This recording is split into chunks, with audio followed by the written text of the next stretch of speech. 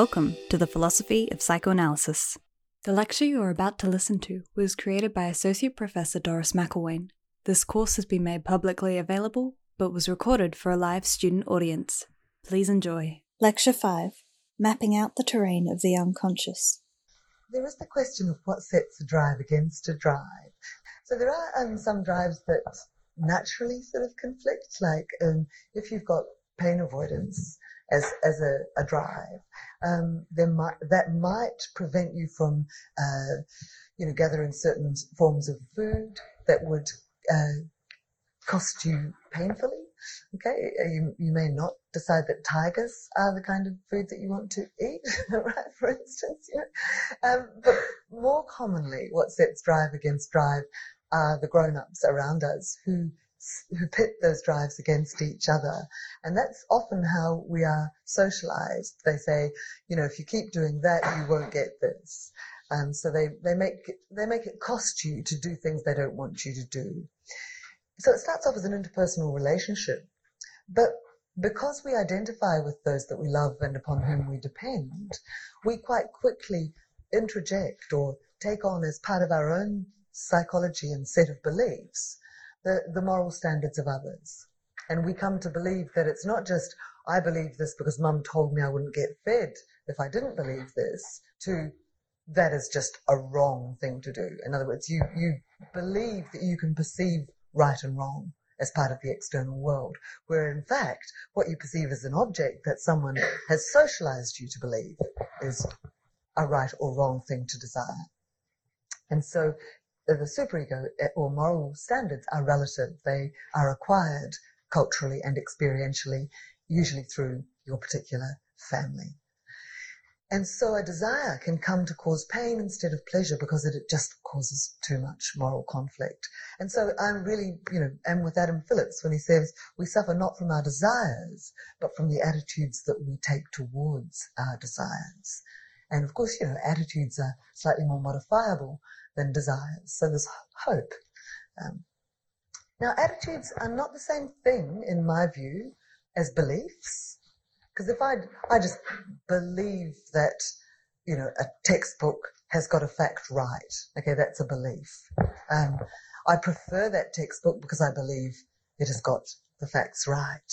But if I have an attitude about the rightness of a textbook, it's because I believe that textbooks ought to get things right. In other words, that's a kind of moral stance that I have, not just about that I happen to prefer this particular textbook, but something I believe about all textbooks, that they should tell the facts and not fiction. Okay, so attitudes usually have a bit of moral weight to them. And if you think about attitudes, they're always not just about what you should do, it's usually about what you think everyone else should do as well. And that's a moral claim. Okay, there's two sort of forms of repression that Freud talks about. He talks about primary repression, which he sometimes refers to as primal repression. And that's a really weird notion that I struggle to flesh out. I might as well just be honest. He says it's an unconscious idea which, and I'll just quote him directly, which as yet has received no cathexis from the preconscious and therefore cannot have that cathexis withdrawn from it. Okay, what he means by cathexis is an investment of energy or an investment of interest in something. So in other words, if I've got an unconscious idea, say that food would be nice, right? And my preconscious goes, what's this rising sensation of hunger here, and invest some energy and interest in it. And I then get sufficient awareness of this bodily impulse to go, words, I'm hungry. Okay. In other words, I attach words to this bodily impulse, and that enables it to become conscious and known, right? Now, what Freud is saying is that with ordinary repression, secondary repression, something has become conscious and known, and then I've pushed it back out of awareness. But he's saying with primal repression, there is this idea that's within us that we have never consciously known. And it just sits there and draws other material to it. So it's kind of like this magnet, if you like, that draws other material to it. It's a weird aspect of his theory. I'm not sure how much it's needed, but I'm sure there's heaps of literature on it. I've just never looked, okay? So if I'm sounding a bit vague, it's because I am, because I don't really quite know what he means by primal repression. It's like the Mona Lisa's smile. You know, why is she smiling? Primal repression. What could it mean? Do tell me if you've got any ideas. I'm very interested. Okay, but secondary repression is defensive dynamic activity. We know that it targets powerful wishes and desires, and the reason it targets those wishes and desires is because we believe that if we act on those wishes or desires, we will be punished, we'll experience moral guilt, we'll feel psychic pain, so no way do we even want to think about those wishes and desires. So we deny those mental contents access to conscious thought. And that, when he's talking about repression, most times he's talking about secondary repression. After pressure, he refers to it as. Now, what repression is it's an attempt to run away from something, but you can't run away from it because it's in you. It's part of you. You can't run away from hunger. You can't run away from sexual desire. I remember having, I had pneumonia and didn't know that I had pneumonia. And I'd been walking around feeling quite terrible for a long time and exhausting myself with coughing. And I remember having the thought, oh gosh, I'd just like to walk away from this body. I was so sick of coughing, you know. And it was only when I did a yoga headstand, I thought, my lungs aren't working. That's why something's really wrong here. And I went to the doctor and they go, yep, you got pneumonia. You know, it's, oh, great. That's why I was feeling so bad. So I'm really in touch with my body, as you can tell, right? Okay. So, but it's an attempt to take flight from something that was inside your own body. It's an attempt to turn something away to keep it from at a distance from conscious awareness. And as I've shown you, sometimes it's portrayed as processes that are affecting our ideas on the borders between two systems. So what's fundamental to repression is conflict. It's not just something that occurs because the impulse is too strong.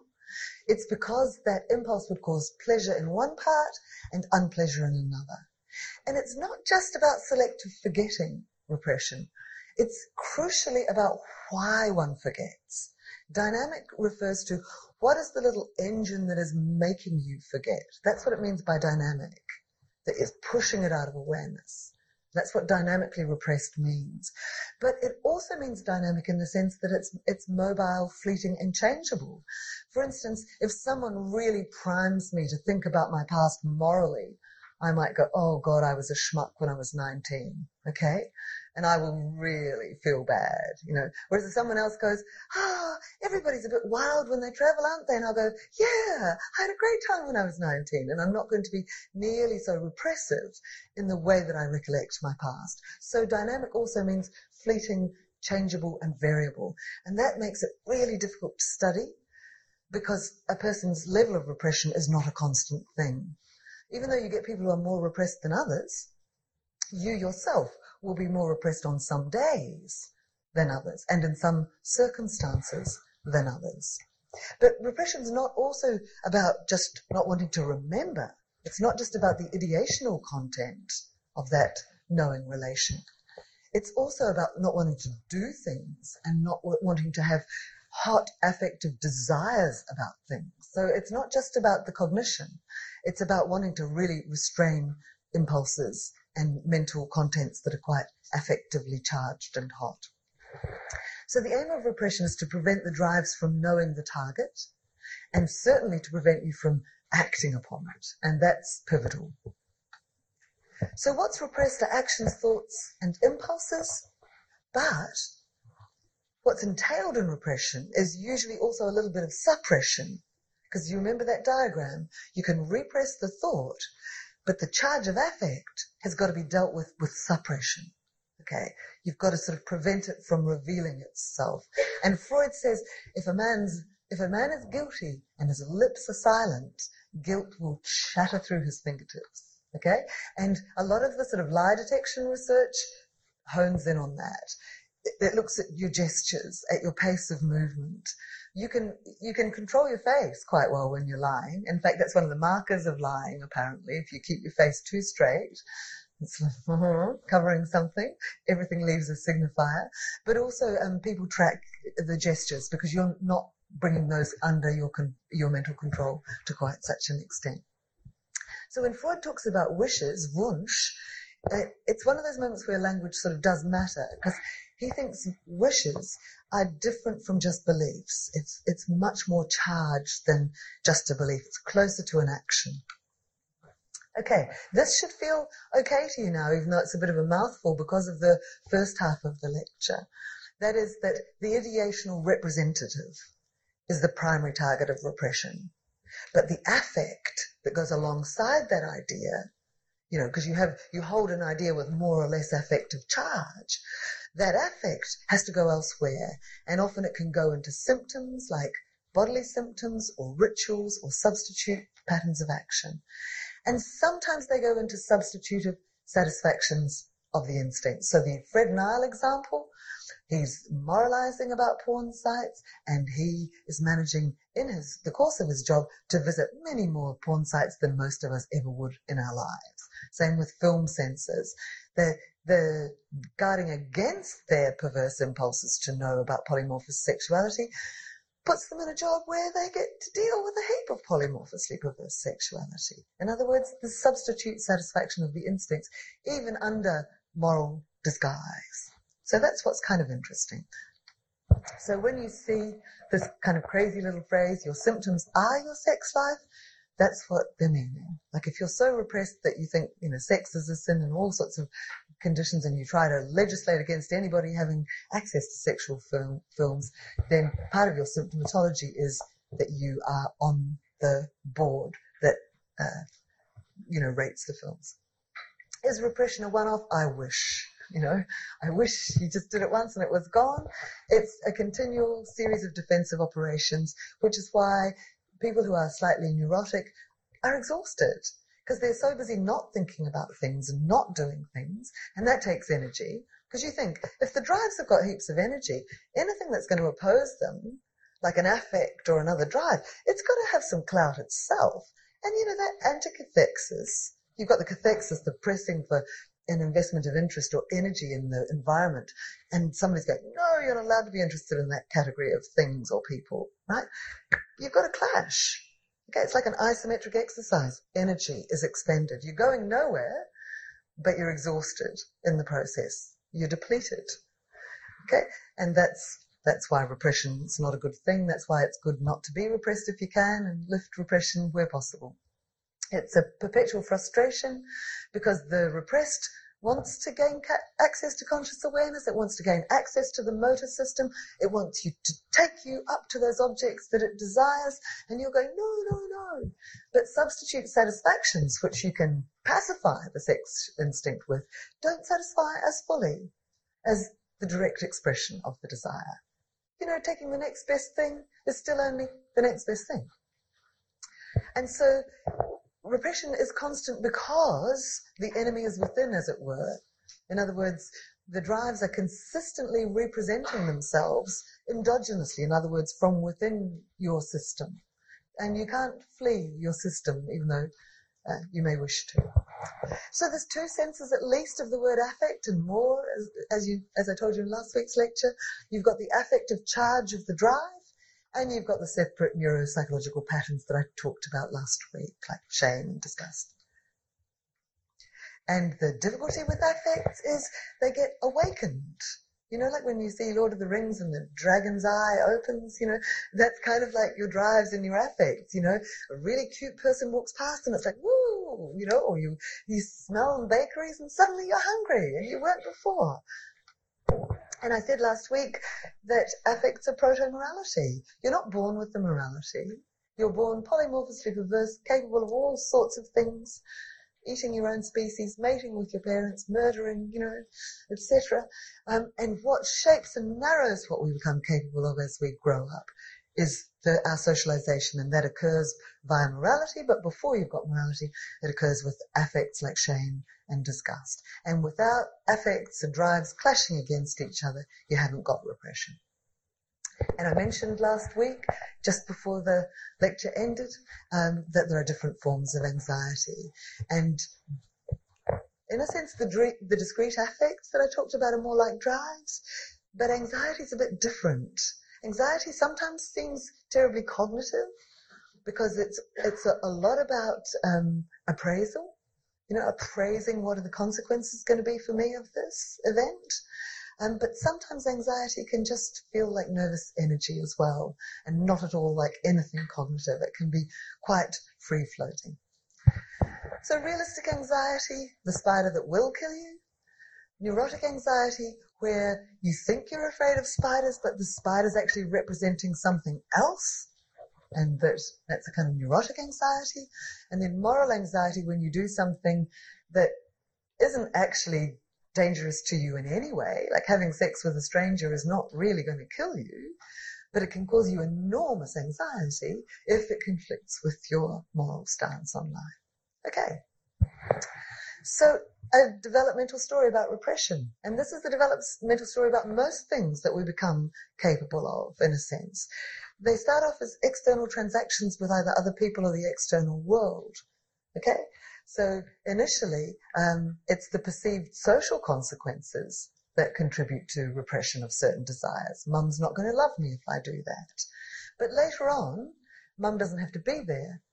On my own, if I anticipate certain things and appraise them in certain ways and anticipate punishing consequences, I can repress myself. And that's a developmental success for society, and it can become quite costly to the individual. So what maintains repression is anticathexis. And that's a kind of quite strange notion once you really get into it philosophically. I'm not going to do that today, but if you're intrigued by that, let me know, and I can put you in the direction of some interesting pieces of writing, like Freud's very early writing a scientific project before 1895. But so anticathexis is where you struggle against the emergence of certain ideas and feelings. You don't want them to become fully potentiated as feelings and ideas. You try to nip them in the bud, in a sense, and prevent their formation. Okay, so the role of the body in repression. The crucial thing is that because affect doesn't go away, it's quite often channeled into sensory or motor innovation. So you actually can get sensory experiences or motor experiences that are related to certain repressed impulses and wishes. So, for instance, if I'm very anxious during exams and I fear that I'm going to fail, my hand may cramp. Okay, it may be a psychological cramping of my hand. It could be that my anxiety is making me hold my pen in a strange way, but it's also quite possible that it is some of my conflicting feelings about my own success that is, causing this tension. Okay, that's probably a bit of a dumb example, but that was certainly one that was true for me as a young person sitting exams. I used to get hand cramps. But the hallmark of something that's truly a psychoanalytically inflected bodily symptom is when the person really isn't concerned by it. And some of the most interesting delusions, the person's got no anxiety. So, for instance, with Capgras delusion, which is the belief that someone you love very dearly has been replaced by a robot or by someone else. And what's odd to me about that is that the person's not at all worried that they've got this stranger in their house.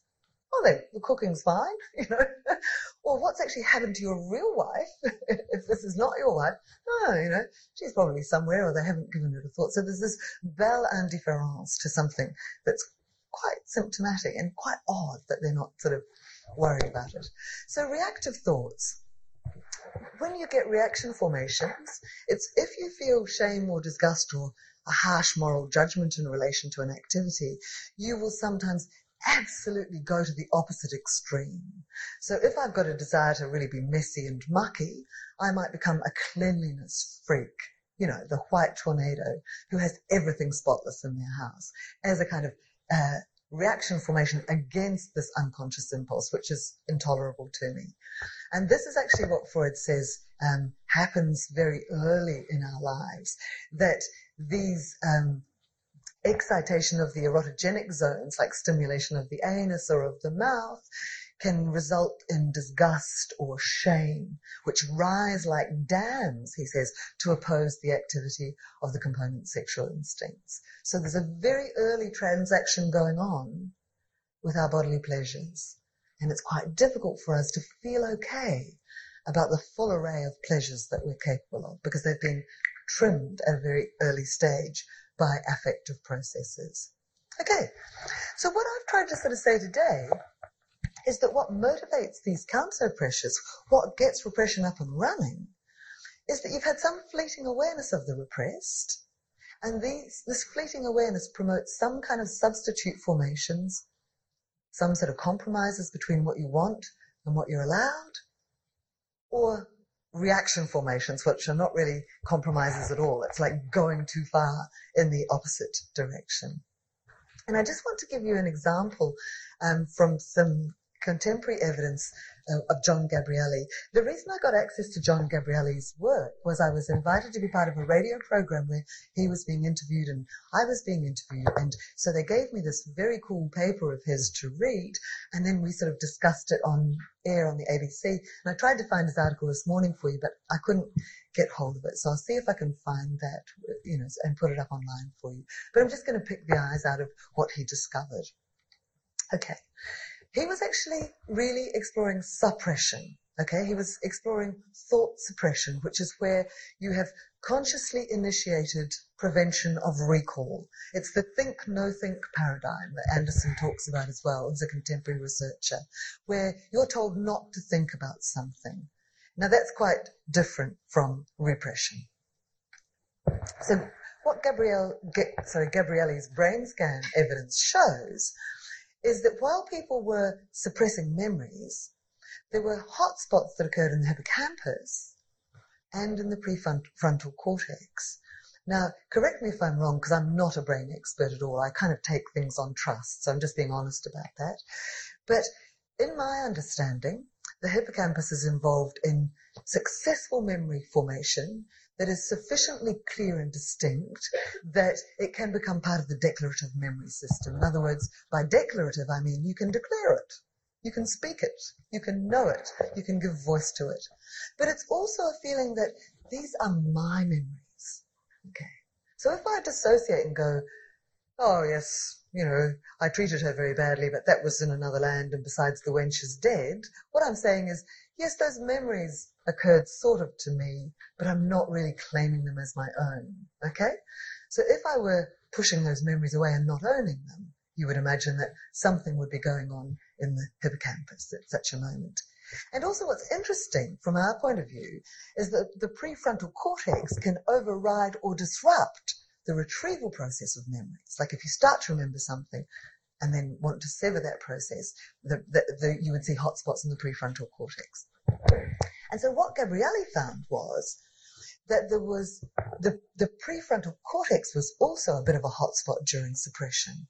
In other words, suppression is recruiting brain regions that are known to be important for executive control functions, like stopping motor responses. Really interesting. If you think of a drive as something that's impelling you to do something, and all you're doing is suppressing thoughts, but the same part of the brain is active, that would be relevant to stopping motor responses that are pushing for some sort of discharge. And as I said online, it sounds like a paraphrase of one aspect of Freud's account of the ego, that you're trying not to act on impulses and not to be aware of the activation of certain thoughts, I suppose. So Gabrielli's work suggests that there may have been momentary intrusions during the suppression trials, as evidenced by increased dorsolateral prefrontal activation. So it looked like it wasn't a one-off. There were these fleeting awarenesses, and then bits of the brain were activating to disrupt and override that fleeting awareness. So that's kind of consonant, loosely consonant, with the notion of Freud's, that repression is in fact a series of repression, and that these processes require sort of constant activation. Except that, of course, Gabrielli was exploring consciously initiated suppression.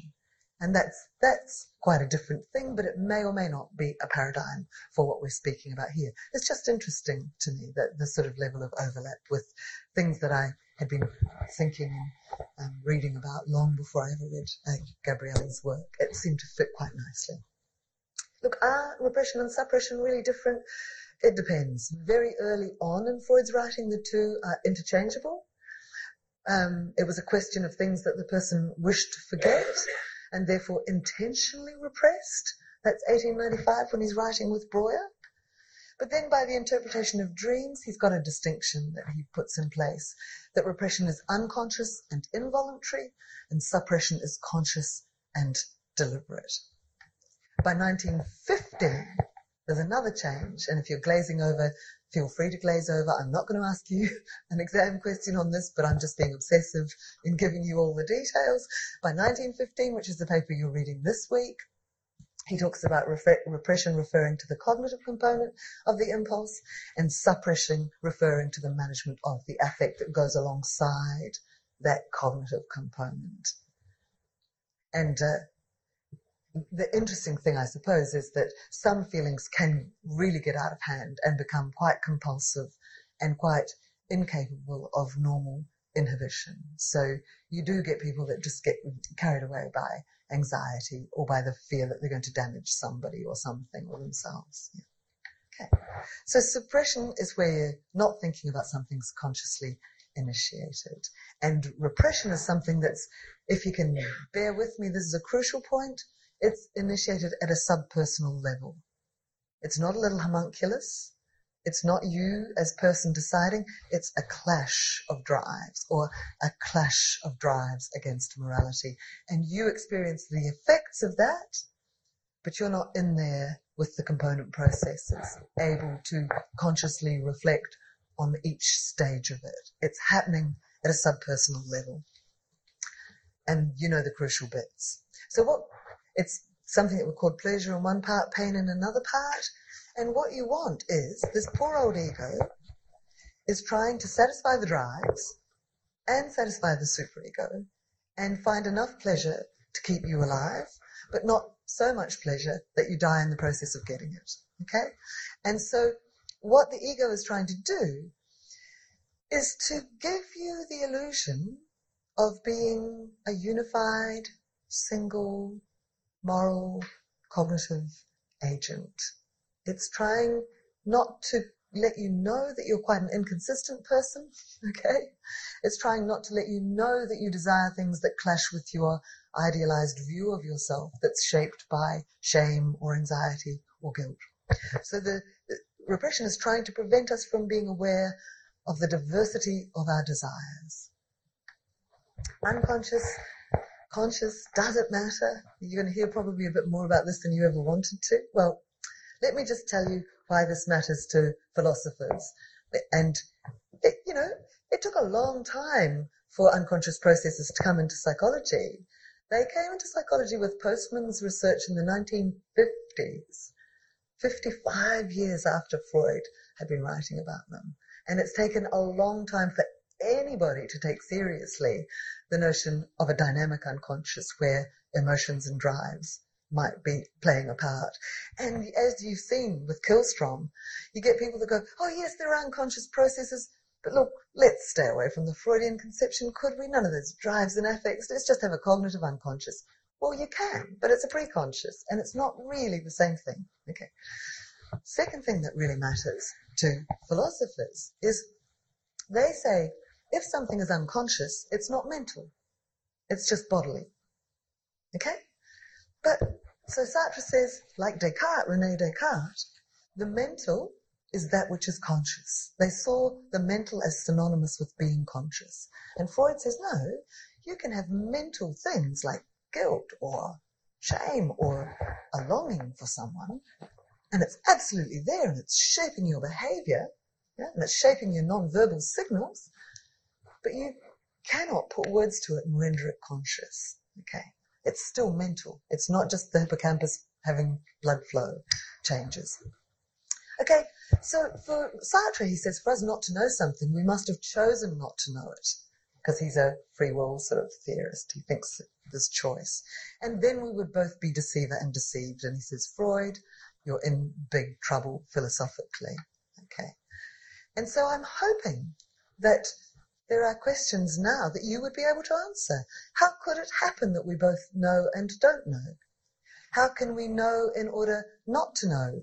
Doris jumping up and down, favourite short answer questions, love these as exam questions, okay? Love this kind of stuff.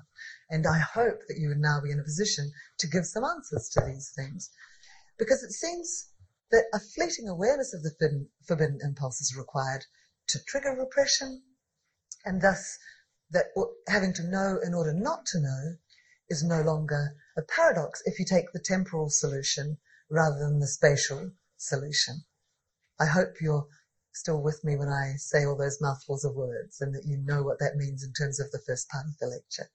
Now, if you want to snooze briefly, feel free, because this is way beyond third year level, okay? And I'm genuinely signaling that, but if you are interested, stay awake and read Agnes Patterts's chapter, which is online already, but this is really way beyond what you need to know. Okay, so Freud had two notions of unconscious processes and he never sorted them out in the course of his life. They are mixed up through his writings to the end of his days, unfortunately. One is the systemic notion, whereby the unconscious is a system, like a place, that has separate attributes, qualities, descriptive terms, and the conscious is a separate place or system that has separate attributes, qualities, or descriptors. That's the systemic view of the unconscious processes. The epistemic view is just that a connection has been severed. In other words, I was in knowing relation to something. Anxiety has come along and disrupted my capacity to know, and I'm no longer in knowing relation. And it's the same if I'm perceiving the world or if I'm perceiving something about my inner world. It's just the same. Something has disrupted that knowing relation. Epistemic just means knowing. Okay. So a severing of the knowing relation. Okay. So when you read about Freud's theory of the unconscious, and my friends go, no, don't get rid of the system unconscious. That's the bit I really love about Freud. He says, it's a wholly different mode of thought. It's primary process, like fleeting, fast shifting along chains of associations like mad poetry. It's primary process. You don't test whether this is true or logical.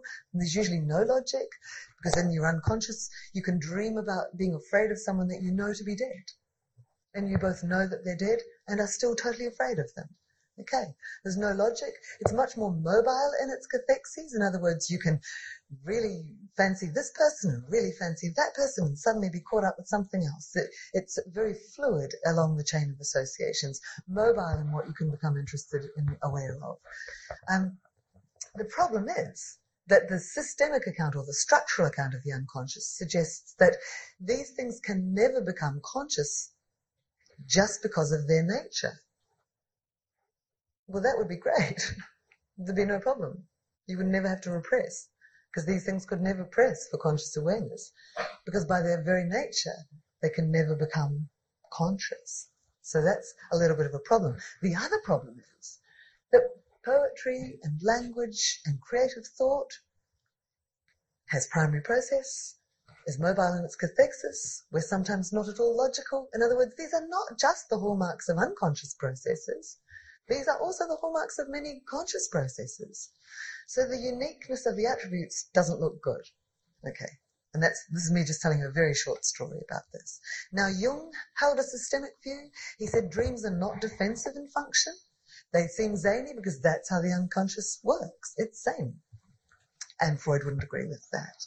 Okay. So the notion that there are mental processes or systems that are distinguished by possessing particular qualities or operating according to certain laws that are different from each other, the system unconscious doesn't look good. Okay. The epistemically unconscious looks better to me, and the reason I like it more is because it fits with everything I read these days. It really fits with George Bonanno's work. It fits with the paper that I was reading this morning by Schooler about levels of awareness. It just feels better in terms of contemporary research. It doesn't mean it's right. It's just looking more right now. Okay. In 50 years' time, the systemic unconscious may look better, but right now, the epistemic unconscious is winning in terms of the weight of evidence. Okay.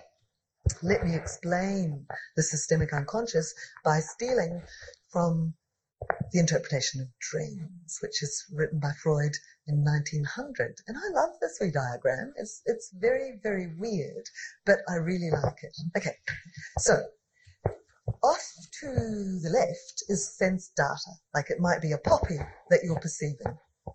Okay, Freud would suggest that with any visual display, you take in heaps more than you can actually pay attention to. And that as you sort of process that visual display, as it goes up the sort of into the visual cortex, along the what he called mnemic traces, because synapses and things like that weren't known in these days. He called them mnemic traces, but that's what he means. Then finally enough processing occurs that you are able to become consciously aware of something. And if you then attend to it, and I know lots of people don't really believe in the notion of attention, but he did. He said if you then attend to it and invest some energy and interest in it, cathect it, that's what he means, it will become a stimulus that you can report on. And you know the research where if you're told to just guess, you do quite well, or just you can recognize things that you can't label and name. Yeah, so it's not all or none about conscious awareness. There's all sorts of sort of nuanced levels in a sense, and I'm not going to go into that. So what Freud is saying is in a sense that every perception, everything starts out as unconscious, and that further processing is required before it can become conscious. And he actually suggests that attention and an investment of interest needs to be there before you can attach the word representation to the thing representation. So he talks about Wortvorstellung. A Vorstellung is a representation. Wort means word. So the Wortvorstellung has to come into contact with the Ding, the thing representation. The thing representation is the Dingvorstellung. So he suggests that in some places he suggests that what enables us to become conscious is when the thing representation and the word representation become linked through the process of attention. Okay, and that's what he says, that extra little boost of energy that makes it part of declarative memory so you can talk about it. Okay, so the mere fact that something's not in connection with conscious awareness is enough for it to become epistemically unconscious, and you don't need a qualitative distinction between conscious and unconscious thought, other than that they're not currently in connection with conscious awareness, and I think that's elegant. And on this view, the relational or epistemic view, repression interferes with the awareness of the mental processes, but it doesn't interfere with the mental content itself. Yes? It becomes a little bit like that in a sense, in that there are things that you prevent from being able to be signified in language because they overwhelm and shock you. It's like, when something traumatizes you, it's like kicking the TV set. You don't get a picture, things are sort of intolerable. They overwhelm your nervous system, I suppose, and you don't attend to them, invest interest in them, and cathect them enough for them to become processed long-term memories to which you can then attach verbal labels. And that's the beginning of a kind of dissociative process. Yeah. And dissociative identity is more like that vertical split that I was telling you about before, where you sort of split into sort of sub-selves, and that's more contested in contemporary research and writing. Okay. I want to get onto dreams, and I'm not sure if I'm going to, but if I don't get onto it today, I promise I'll get onto it next week. Okay. Personally, because I like to be transparent about my own investments, and that doesn't mean you can't write an essay absolutely champion the systemic unconscious. If you do it well, I promise I will still give you HDs. But I'm just saying these are my preferences. I prefer the epistemic unconscious. I think you can reduce most phenomena to that. I think it fits better with the dynamic account of repression, all sorts of things.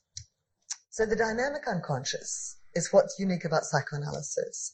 Things are unconscious because of conflict, not because of intensity of desire, not because it's an awful event, a traumatic event, but because it produces conflict.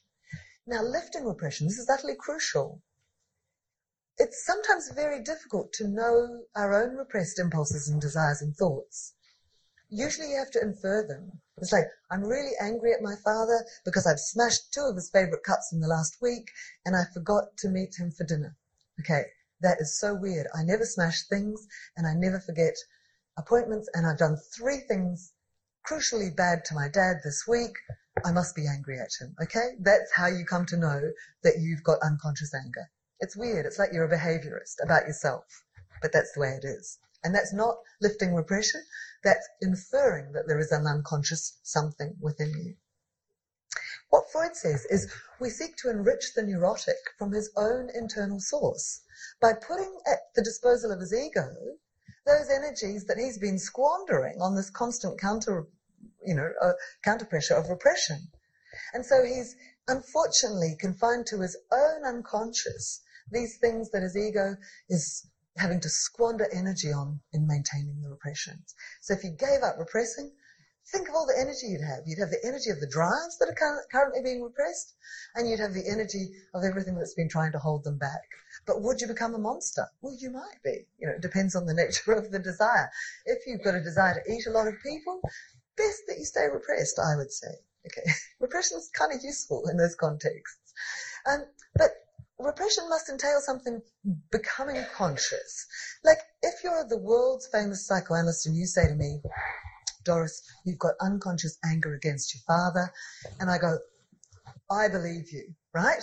That is a separate conscious registration of a fact.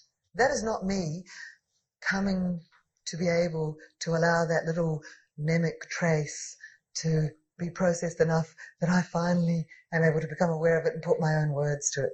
That's what lifting repression is. And that's why you've got to be really patient as a therapist. You might go, I know, I've worked out what's going on for this person. Quite politely, zip your lips. Shut up.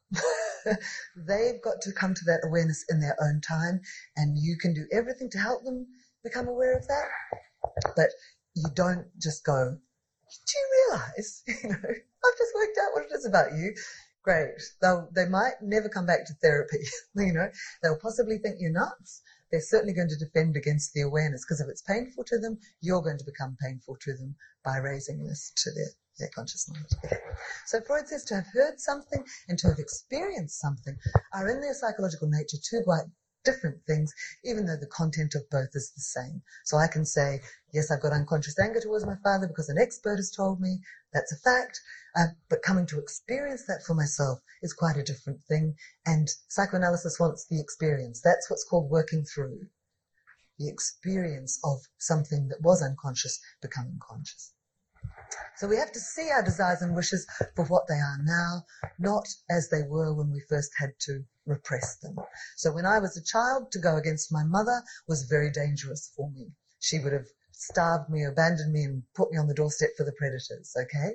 Now, she'd be hard-pressed to try, and I wouldn't die even if she did, because, I've got money in my pocket and etc. In other words, the fears I had then are childish fears.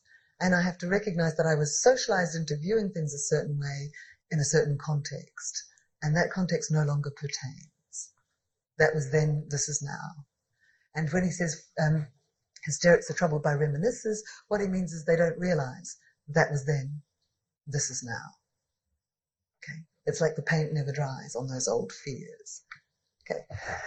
Okay, so what have I been going on about today? That you've got to take definitions seriously. You can waste a lot of money doing experiments that you think are refuting Freud and they haven't got much to do with Freudian theory. Alternatively, I might joyously claim Gabrielli's research as evidence for Freudian theories of dynamic repression, but he's actually exploring suppression. So much as I'd like to claim it, I can't. It's a shame. There you go. The other thing is clinical evidence has to be taken seriously as empirical evidence in its own right. Just the fact that you've got a trained observer working with a single subject, that's sometimes the way it's got to be with clinical phenomena. What you've got to watch, though, is when people retrospectively invoke repression, saying, this person got to be this way because they must have been repressed. Some more evidence of repression than that would be good, thank you very much. You can't just hypothesize after the fact. So you want to be able to test the causal story of what causes what, and other evidence is very helpful. That was the 5th lecture in the series Philosophy of Psychoanalysis, presented by Associate Professor Doris McElwain. The theme song to the show was created by Rose Mackenzie Peterson. The producer is myself, Nina McElwain. Thanks to Andrew Jeeves and John Sutton. Speak soon.